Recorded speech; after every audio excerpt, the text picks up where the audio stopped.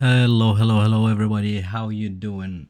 This is the Scientist Podcast. My name is Akram, and today we have a new episode. As I was preparing for today's episode, I went to the subreddit PhD, and I found like the top four, I guess, the top four popular posts are kind of interesting. So I'm going to talk about them a little bit today. One of them is somebody that is venting, and another one is a need for an advice, building your personal website, and an PhD opportunity with a twist. PhD opportunity for fat people. I swear I'm not kidding. This is what is written. I'm going to link it, obviously. It says PhD opportunity for fat people. Funded PhD opportunity. Love the outdoors. Identify as BIPOC, fat, disabled, queer, and or non-binary. Learn more about the funded PhD opportunity with Dr. Courtney Ezzeto at Queen's University. And there's a QR code attached to the picture. Hold on. Project description. In 2018, Latria Graham wrote for Outside Magazine, "We might not be in national parks, but we're at the lake, at private campgrounds close to home, and in state parks. I'm able to do everything my ancestors couldn't.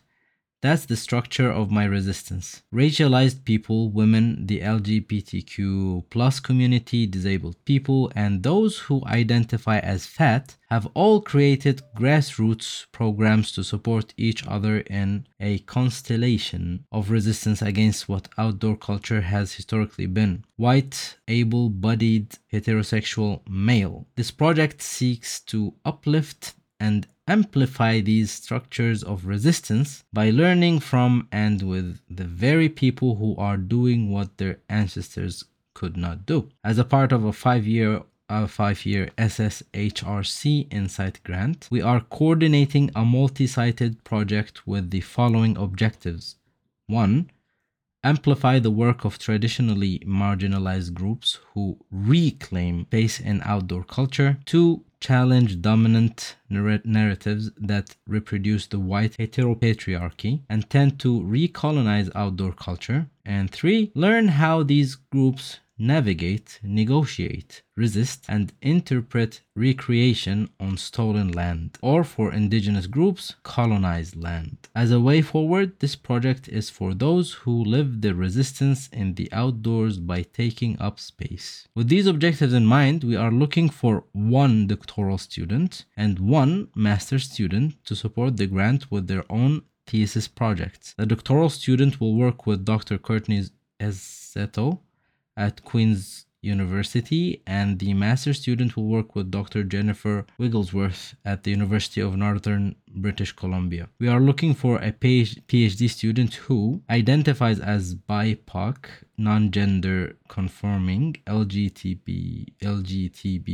plus, fat and or disabled, preference for First Nations, Métis or Inuit applicants, loves the outdoors or would like to get into outdoor culture, works well in a team environment, ideally has a background in kinesiology. I have no idea what kinesiology. Let me Google that. Kinesiology is the scientific study of human body movement. Kinesiology addresses physiological, anatomical, biomechanical, pathological, neuropsychological principles and mechanisms of movement. Okay. So has a background in kinesiology and health studies, indigenous studies, cultural geography, sociology, or cultural studies, or a similar degree program, is looking to conduct a critical qualitative thesis project, is able to live in Kingston, Ontario at least until coursework is complete. Queen's University School of Kinesiology and Health Studies, entry requirement, evidence of successful completion of a master's degree, and English language comprehension tests, like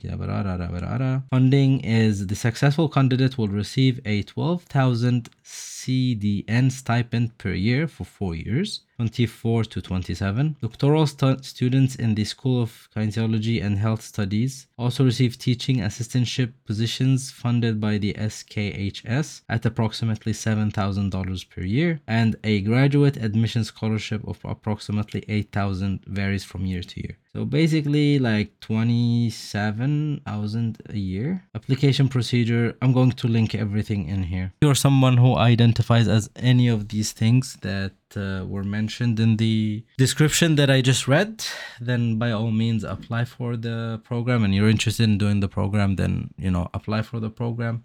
But I want to know, why did they title it PhD opportunity for fat people? I don't know what does being fat has to do with it. If you're in for a laugh, do go and check the comments of the Reddit post.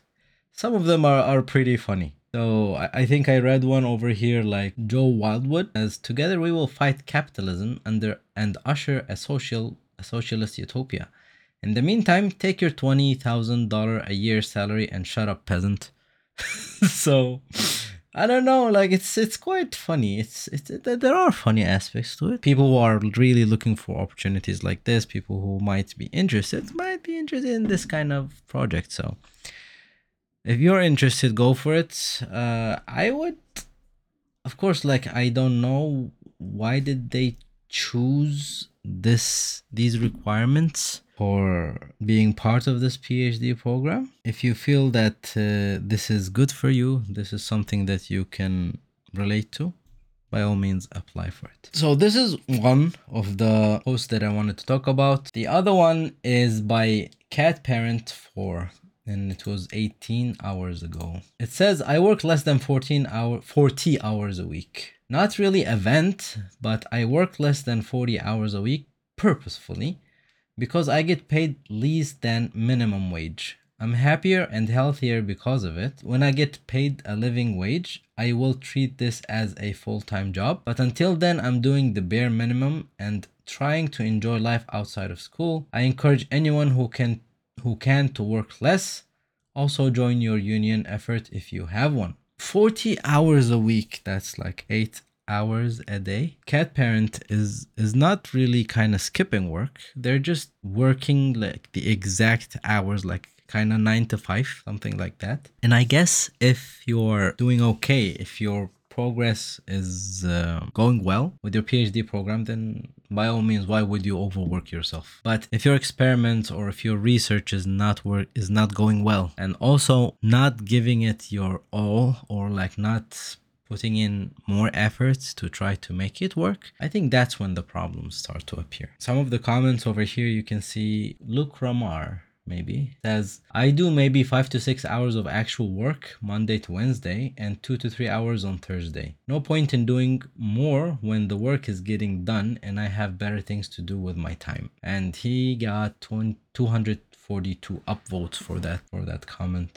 Remarkable Dress 7991 says, "Wow, I'm so grateful for this post and your comment. I do in vivo work and most of the time is spent just waiting for mice to breed and having pups mature just so I can do my actual experiment. I've always felt guilty that I'm not putting in 50 to 60 hours a week constantly because that's just what you do during a PhD. Not a biologist goes and says, "No stress, I had no excuse but still worked at most half time. Whatever gets things done is more than enough." And then Luke Ramar goes back and says, "I'm in social sciences now, but I used to work in a parasitology lab and still did less than 40 hours of actual work every week. If you're well organized and have a plan, it's just unnecessary to be doing 60 hours a week." Yeah, I guess if your work is done, if you're organized, if you can finish your work on time, then why would you just stay there for longer than you're supposed to? If you're listening to this podcast and go back and listen to the episode with Dr. Mahmoud, that guy has the most fun and also works the hardest. I think his secret is that when he's in the lab, he's always doing stuff. He's not just sitting there just wasting time. But once that work is done, he's out of the lab. He just doesn't just stay there doing nothing or just tries to come up with things to do just to justify him being in the lab. So yeah, I guess 40 hours a week is not so bad. Next Colleague made me cry while presenting. And this is a post by Hot Girl 9705, 23 hours ago. I was presenting my current research at a work conference with a few of our sociology chairs, around 15 people. First, it was going pretty well, but then people kept interrupting me to ask questions. Okay, I'm familiar with that, no problem. Then, while I'm presenting, one of the regressions I calculated, a colleague asked me with a very confused face, I don't understand this table at all. So the effect is this way around. Me, who was a totally different point, no, exactly the other way around. Him, but in your table, it's like this. At this point, I was getting confused and didn't know what to do. Someone else chimed in and said that it's just written wrong, which I confirmed that yes, I must have made a mistake. The colleague was laughing and making jokes about it. I tried to continue to hold my presentation, but I couldn't. I just started crying. The colleague who organized everything jumped up, said we will take a coffee break, and ushered me out of the room. I went straight to the bathroom and had a breakdown. Now I'm on my way home, still crying. How am I supposed to look at anyone who was there ever again? I can't even imagine going into the office and seeing any of them. Should I just give up on my PhD? I guess I'm too stupid for this. No, you're not. No, you're not. And one of the, I think one of, I heard it a couple of times. One of the times was from Dr. Khan, may he rest in peace. Him, and I saw someone on YouTube also, like a professor also saying that for research, for PhD, you really gotta have a thick skin. Your work is going to be questioned and poked. Some people will try to poke holes at it like all the time. That's just the work. That's just how it is. Whatever you present, people will start to question. I don't know what happened with you, hot girl, but I don't think that you're stupid. I think this is just like you had a bad day, and it happens to the best of us. Let's go and check some of the comments. Keepsy, 22 hours, and he, I guess, he commented on the, I guess I'm too stupid for this, right? This part. This is by far the worst part of your entire story. Never let someone else lead you to question your self-worth. Not your colleague, not your advisor, not your partner, no one. Everyone else is right. Your colleague behaved like a jerk. It's all right if he asks questions from a place of genuinely trying to understand your material. And it's perfectly all right if you became flustered by those questions, or even confused by your own results in that moment. It happens. But his reaction was inappropriate, unprofessional, and totally uncalled for. If I may give some unsolicited advice, give yourself some grace regarding your reaction to this situation. If a good friend of yours told you the story, would your first thought would be, oh, I guess he or she is too stupid to do a PhD? If not, then it may be worth examining why you're being so harsh on yourself. And then, other comments also, like another comment by, these nicknames, god damn it, Reddit. I do like farts. Says, wow, your colleague sounds like a D*CK. Who the hell makes fun of someone for making a mistake, especially in a public setting like this? Oh, of course it happens. What do you mean? I do like farts. Like, I was in a conference last year and I saw somebody just going at it with someone presenting. Like, it was bad. So, like, it happens. And then he goes, listen, we all make mistakes and lots of us have cried at work, either because it is Friday afternoon and the reactor you have been setting up the entire week and you are finally testing turns out to be leaking, that's me, or because you failed a PhD course by half a grade that you wasted a full Christmas break studying endlessly for. Also me. Or actually during the damn Christmas break, again, me every day. Or just generally being an overwhelmed fourth year PhD. Guess who? It was me. Yeah, I do like farts, you're funny. Or during a chair group meeting because you did not get a grant that was actually a colleague. Okay, that's somebody else. We also all make dumb mistakes. I once spent a full day trying to figure out why my calculations didn't work. And it turns out that I was calculating the molecular weight of oxygen gas as 8 instead of 16. That's high school level knowledge, but for sure the postdoc I asked to help me figure out what went wrong did not insult me or make fun of me. Doing a PhD is tough and no one will judge you for having an emotional moment.